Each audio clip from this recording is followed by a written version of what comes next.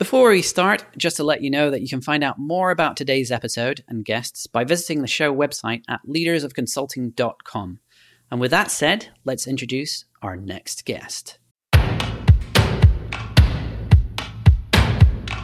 So welcome back to Leaders of Consulting, the show that brings you interviews with experts in the trenches at the forefront of consulting, sharing their own perspective, tips and resources they picked up along the way for your benefit. On this episode, we're joined by Lana Kitcher, who is the founder of LK Consultants, who help busy business owners and professionals alleviate stress and create time and space to do more of what they love. So, Lana, it's great to have you on the show. Thanks so much, Jonathan. I'm really excited to be here. Absolutely. And I should add a little disclaimer that we know each other from a business book club, which you did a fantastic job of facilitating. And I still refer back to the list of books that you put together and you covered during the time that you ran that book club. So, yeah, congrats on that. That was a job very well done. Thank you. I appreciate it. And I'm glad you're still utilizing some of those resources today. Absolutely. Yes, it was a fantastic reading list. So, Lana, why didn't you kick us off with a go-to strategy or something that you think that other consultants out there should be thinking about that maybe they're not aware of themselves already? It's funny you should mention book club first, because that's actually what I'm going to mention here.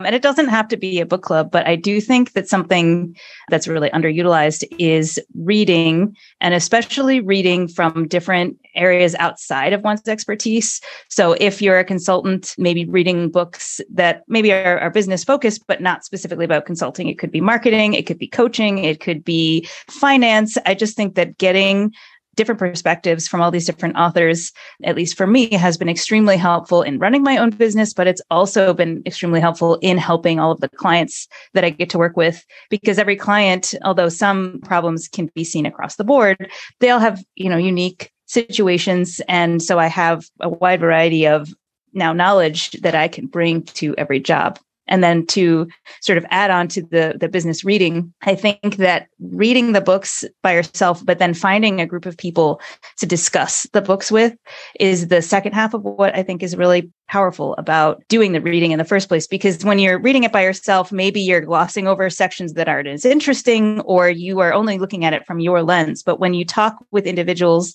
who have different experiences, who may have a different point of view or an opinion, you can really get into some great discussions where they bring something to the front of your attention that you wouldn't have thought about. You get, again, different perspectives. I really valued having that book club, being able to read things I didn't know anything about, and then talk to other individuals who, again, had different experience that could bring a lot of new insight to my work and what I do. Yeah, absolutely. One of the things I always struggle with is carving out the time to actually do the reading. And actually something I've started doing recently, even though I'm in podcasting, inevitably I have loads of podcasts to listen to, I've actually started prioritizing listening to audiobooks first, because I also find that I tend to have more listening time than I do necessarily reading time. But I'm curious if there are any other ways that you found effective ways of fitting in that reading time and doing the reading that needs to be done. I agree wholeheartedly about the audiobooks. Obviously, Amazon is a leader in audiobooks, but I've also discovered Libro.fm, which is sort of an independent audiobook seller, and I've started listening to them. But yeah, if you have, so right now, a lot of us are working from home, but if you have some time to build in a walk during your day, you could combine exercise with this reading habit or routine. If you have a commute, that's a really great time to listen on the train or in your driving commute. And then I think it's just about being intentional. So I do prefer a physical book because I like to take notes. I like to highlight. And I used to, in my past life, have a full-time job where I would commute, and it was about an hour a day. And I would make the time, obviously, during that commute to read. And now that I don't have a commute, I think it's just, again, about making the time. So if it's something that you'd really like to do, figure out where in the day it makes the most sense for you to do it. Maybe it's 10 minutes a day while you're drinking your cup of coffee, or maybe it's 10 minutes a day before you fall asleep. Whatever window, even just that, having that 10 minutes can add up, and you can probably get through a book. A week seems ambitious, but and you don't have to read a book every week or a book every month. Just kind of keep on top of these different topics that you're interested in, and a little bit at a time goes a long way. Absolutely. Yeah, one of the other things that I started doing is having all the modalities as well. So I'd have like the paperback, I have the ebook, I'd have the Kindle version, I have the audiobook. So depending, what situation, if I was in the subway, I might be reading the digital version and so on.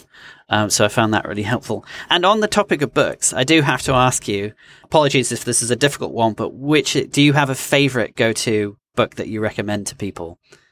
I do. I think Atomic Habits is probably the book that I've recommended the most. It's really easy to digest. It's really easy to immediately start taking action on. And because I'm in productivity and efficiency, habit formation, building routines is a huge part of that. So I think that he's just really put together the essentials of that field in a really digestible way. But another book that I just read, which is not shifting, but a huge part of productivity too, is being able to trim. You have to be choosy in what you do. You can't do everything and you can't do it all at the same time. So it's called 4,000 Weeks by Oliver Burkeman, is a recent read that has really been very powerful. And I recommend that. And Essentialism by Greg McKeown. If your readers are looking for it, those are sort of the trifecta of what I've recently considered like really important reads. Yeah. And coming from someone who works in the area of productivity and efficiency, those are definitely some useful recommendations for sure. And switching gears more into kind of the work that you do, can you tell me more about the typical clients that you work with, the kind of problems that you help them with? Sure. So my client is usually a solo founder or a solopreneur. It means that they have built the business by themselves. They're usually working in a vacuum by themselves. Maybe they don't, people I work with don't tend to have employees, but they do have contractors. They have clients. They're usually in a service-based business. And the challenges that they face are trying to run a business by themselves. So maybe they've come out of a corporate situation. Maybe this is their first business, but not having deadlines imposed by anyone else, not having goals imposed by anyone else that they have to reach.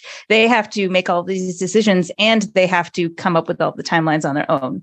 And so figuring out, one, who do they talk to just bounce ideas off of? They can't necessarily talk to family members or spouses. They can, but those people are only so involved and they only have so much that they can assist with those decisions. And also they may be too closely connected to the outcomes to be impartial and give sound advice, or maybe they don't know what types of questions to ask, or maybe they're just tired of hearing about the same thing over and over again. So these solopreneurs and founders, they need someone that's outside of themselves, outside of their family, that isn't a direct report, to have these high-level business conversations with. And so we can often work together to talk about those things, to review what are their goals, which ones are most important, what are their priorities, how they can kind of put together their business, how they can put together their strategy, and then how they can achieve it.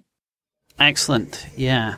I'm curious, do you see any common pitfalls when people start tackling the area of productivity and efficiency and they're like, let's put some systems in, or set up some automations here or there? What are some common downsides to that you see people fall into? I think the biggest pitfall is that they want to do more. And so they're saying, I have all these things in my schedule. How can I fit more into my schedule? And what I have to kind of come back and express is that it isn't about doing more. It's actually about doing less and focusing more energy on those priorities that you want to move forward on first. It's not to say that you can't do those other things ever, but there's a really great visual in Essentialism, which I mentioned earlier, that has arrows coming off of a circle. And so in one visual, there's small arrows going in every direction, and that circle is motionless because all of the energy is being put into too many different directions. Then the second visual is the circle with one arrow that is longer and pointing in one direction. And so that is the circle that's actually going to be moving forward. So when folks come to me, they say, okay, I want to shove more into my day. I usually have to kind of step back and say, well, which of the ones do you actually want to make progress on? Which of them are more important? How can we focus our energies there? Yeah, gotcha. Interesting. And for someone who maybe is in that position where they're finding themselves, completely overwhelmed, they just have no time in the day, got so many things going on, are there any very initial steps that you often suggest people take at the very start? Yes, I think slowing down to begin with is really helpful to get clarity on all of us. I think Tim Ferriss calls it monkey brain. All of us have monkey brain and we have all these things going on. So there's something I call CEO hour or a CEO meeting with yourself that you should schedule maybe once a week, where you just sit down, hopefully in a quiet place. It can be at a coffee shop. It could be somewhere that's sort of special.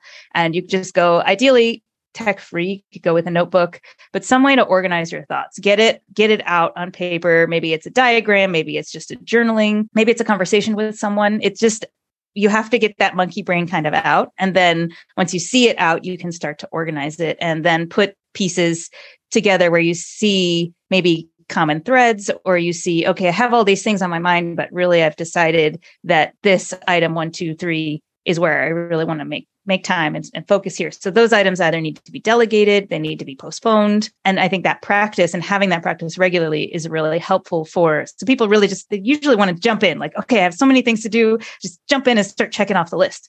But when you do that, you tend to focus on things that are quickly achievable, but didn't actually really need to be done in the first place. So you kind of have to take that moment to stop, to still your mind, to maybe meditation is another way to help do this, which again, people are like, I don't have time to meditate, but there's a famous quote, can't remember who it is, but if you don't have 10 minutes to meditate, then you should be meditating for an hour. That's sort of the belief that it really, if you slow down first, you'll actually be able to make more progress in the future because you've decided more intentionally which of those things to be working on.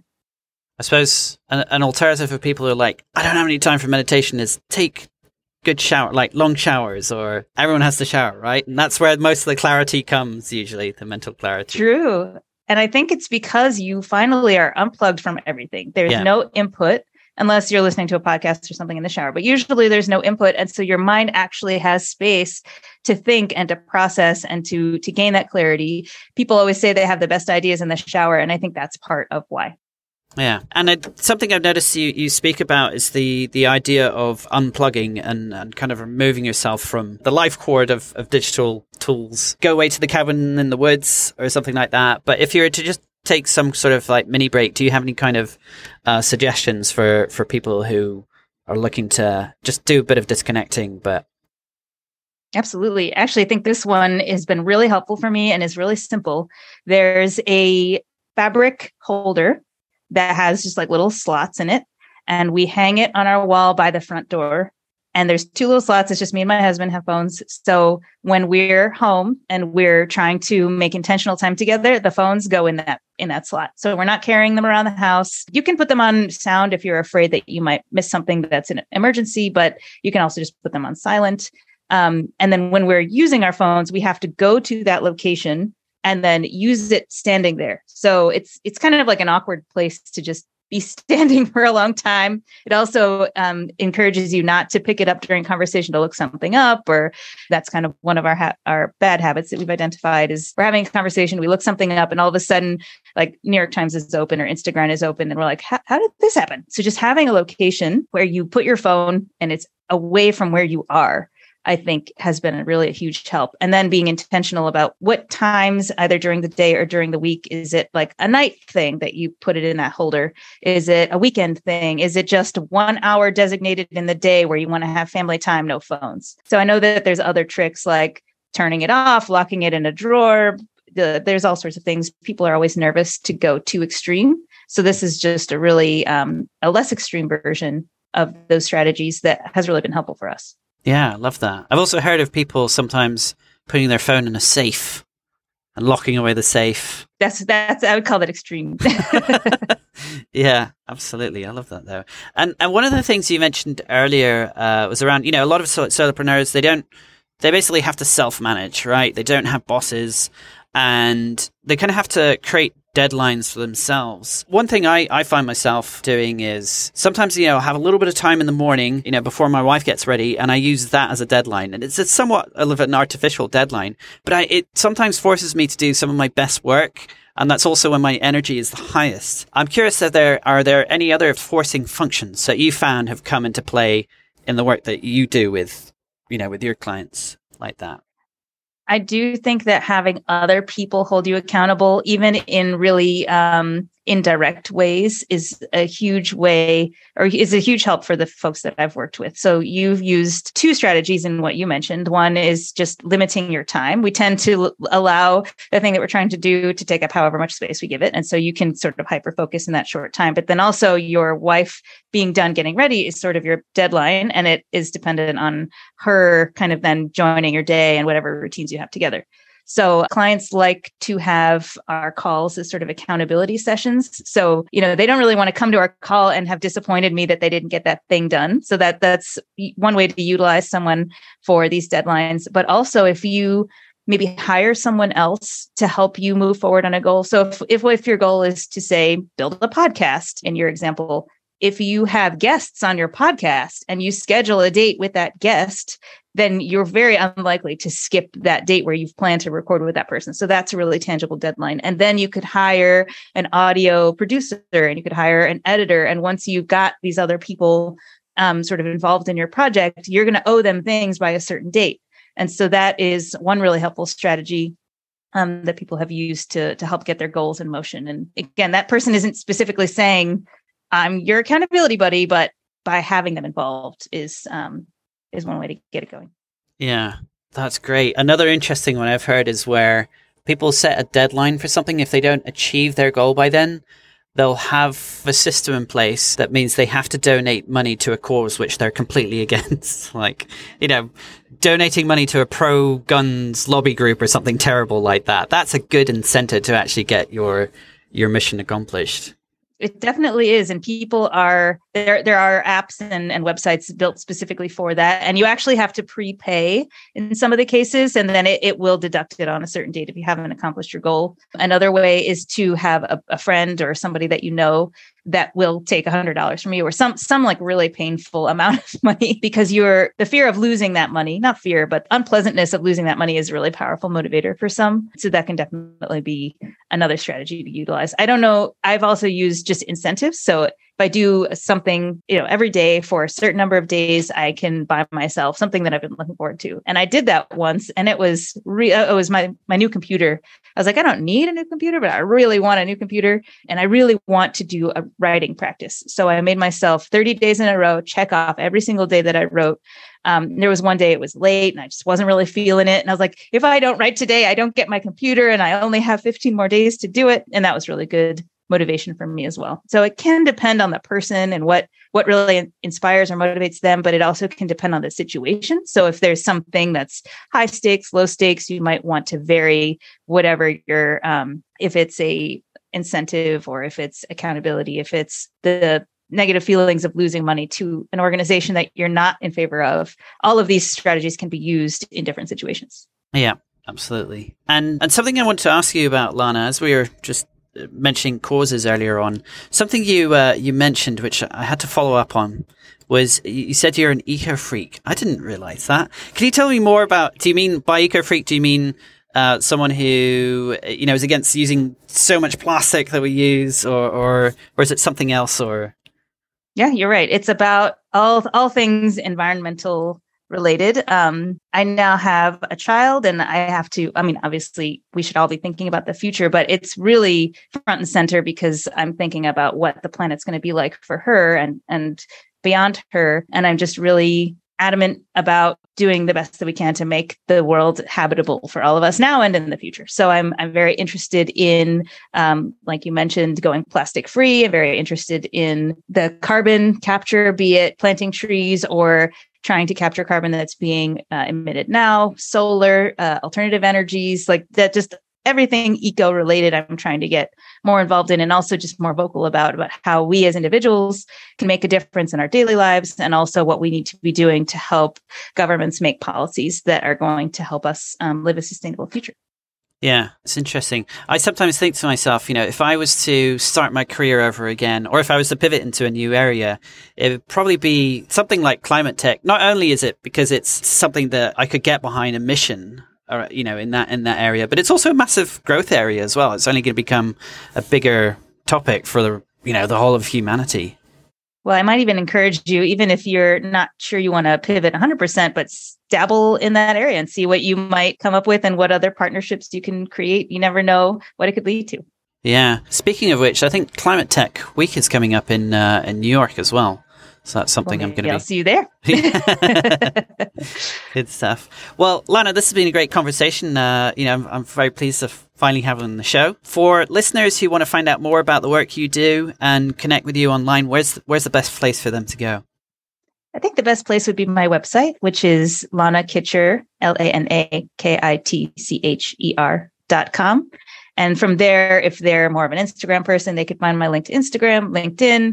I have a couple of freebies I have a CEO checklist freebie and then an Unplug Live Slow freebie if they're interested in those things. And I'm happy to continue the conversation if they have any questions or wanted to do a 30-minute, just, ping ideas, co-founder call kind of conversation.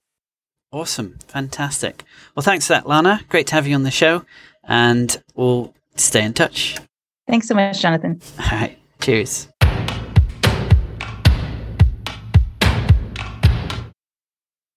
If you're looking for a better way to connect with and build relationships with high-ticket consulting clients, consider launching an interview podcast and invite your ideal clients to be guests on the show. You can find out more by listening in to our other podcast, appropriately named Podcasting for Consultants. Available on Apple Podcasts, Spotify, and wherever else you get your podcasts. Alternatively, head on over to our website at podcastingforconsultants.net.